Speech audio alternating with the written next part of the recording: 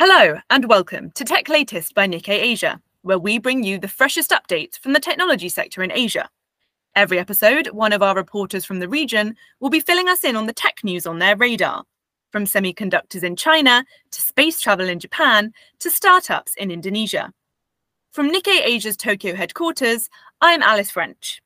In this episode, I'm talking with Annie Cheng-Ting Fang, our chief tech correspondent from Taipei, about the waves that the impending release of Apple's new iPhone 15 has been making across Asia.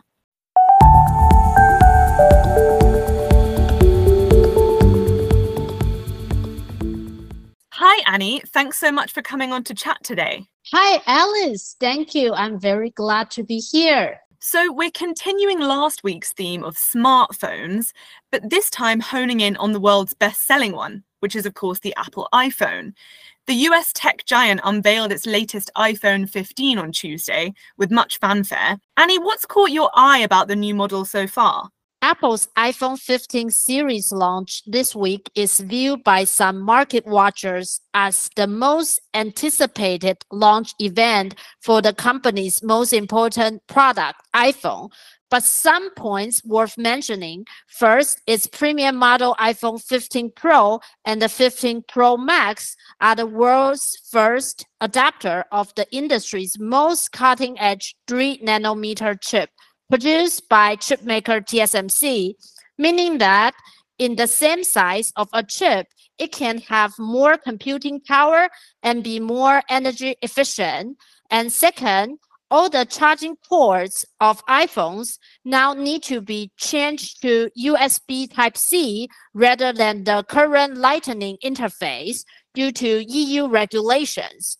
So it means you cannot use old iPhone cables to charge your new iPhones. But good news is that it will be the same as MacBook charging cord. Also, the premium models adopt titanium alloy, a space-grade material for casings to offer more endurance. Right, so like you say, the new model brings a lot of new and intriguing features. But the new iPhone launch hasn't gone completely smoothly for Apple, right? There's been some talk of potential restrictions around the gadget's use in China.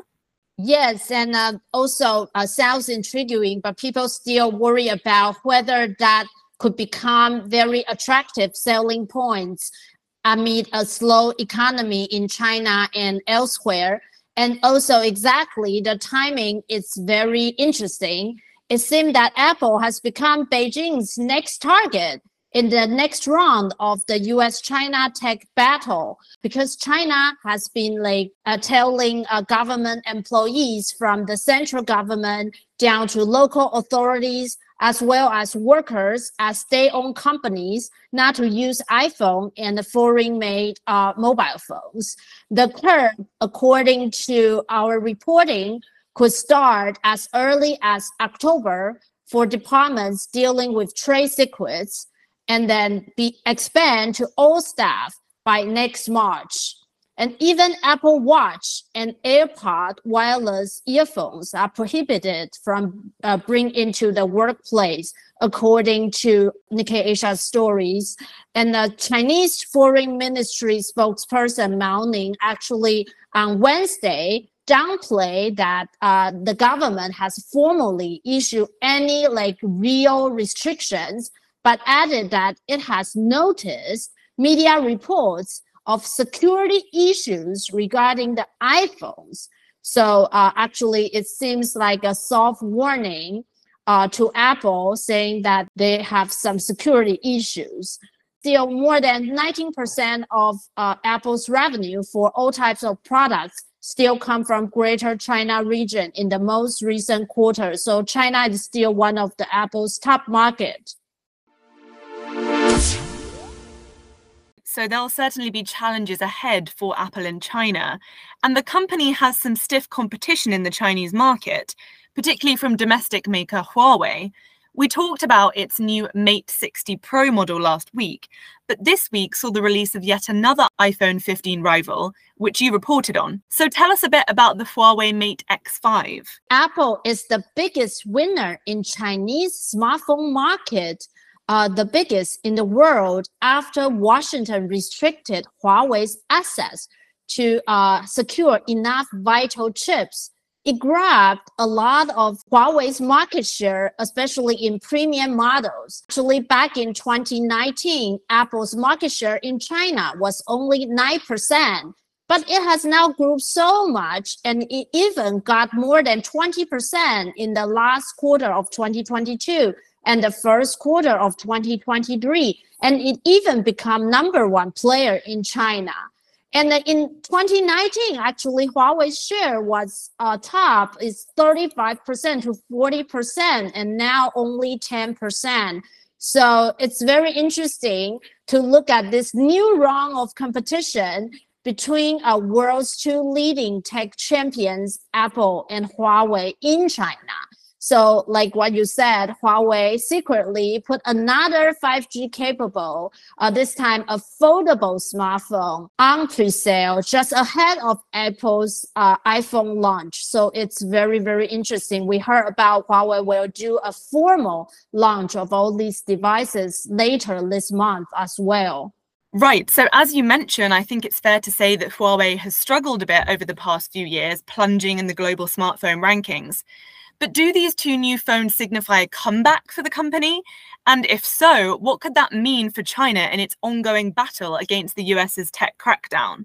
It's Huawei's second soft release in the matter of days, and the teardown and the tech reviews all indicate that these phones use Huawei's own Kirin 5G mobile processor. We've already reported back in July that Huawei is teamed up with China's top chip maker SMIC to bring back its 5G processors. And now we see these phones already have these processors inside. So this is indeed a major breakthrough. It's also mean a lot to China's semiconductor industry, because it seems that they've already find some ways to get around of U.S. tech crackdown. So a lot of U.S. lawmakers and congressmen think it's a blow to their export control. But the two low-key releases do not guarantee Huawei's comeback will be a success, with analysts warning that the company may still face troubles securing enough supply of these advanced chips, and the yields and production quality cannot compete with global players. Also, it's much more expensive to operate under blacklisting. Although they bring back this 7-nanometer process chip, it's the China's most advanced node by domestic chip maker. But look at Apple. Apple's iPhone used 7-nanometer process chip produced by TSMC in its iPhone back in 2018 already. So it's actually already a 5-year-old technology. It's just still very a breakthrough in China if it's by local Chinese-made chip maker. I see. Well, thanks so much for that rundown, Annie. And the Apple versus Huawei rivalry will definitely be something that I'm sure we'll hear more from you on in the coming months. Now, just before we go, are there any other tech-related pieces that you'd like to recommend this week? Yes, we have a great story to look at what does it mean for Alibaba's head of cloud unit, Daniel Zhang, to leave his post. This is his another departure as the group chair and the CEO after Alibaba founder Jack Ma returned to the country from overseas trips earlier this year and act behind the scenes with his influence to reshuffle the company.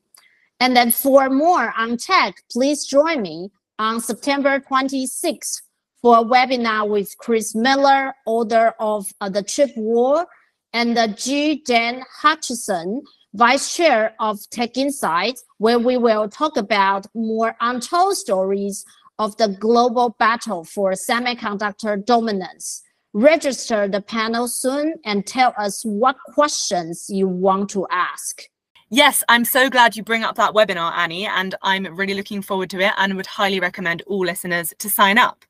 Well, thank you so much for coming on to chat today. It's always a pleasure to have you, and I hope that you will come back on again soon.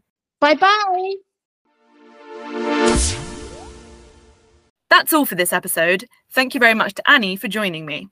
You can read more of her reporting, along with a host of other stories about Asia's tech industry, on Nikkei Asia's website, asia.nikkei.com. And if you like what you hear, why not subscribe to our weekly Tech Asia newsletter, which will be delivered to your inbox every Thursday.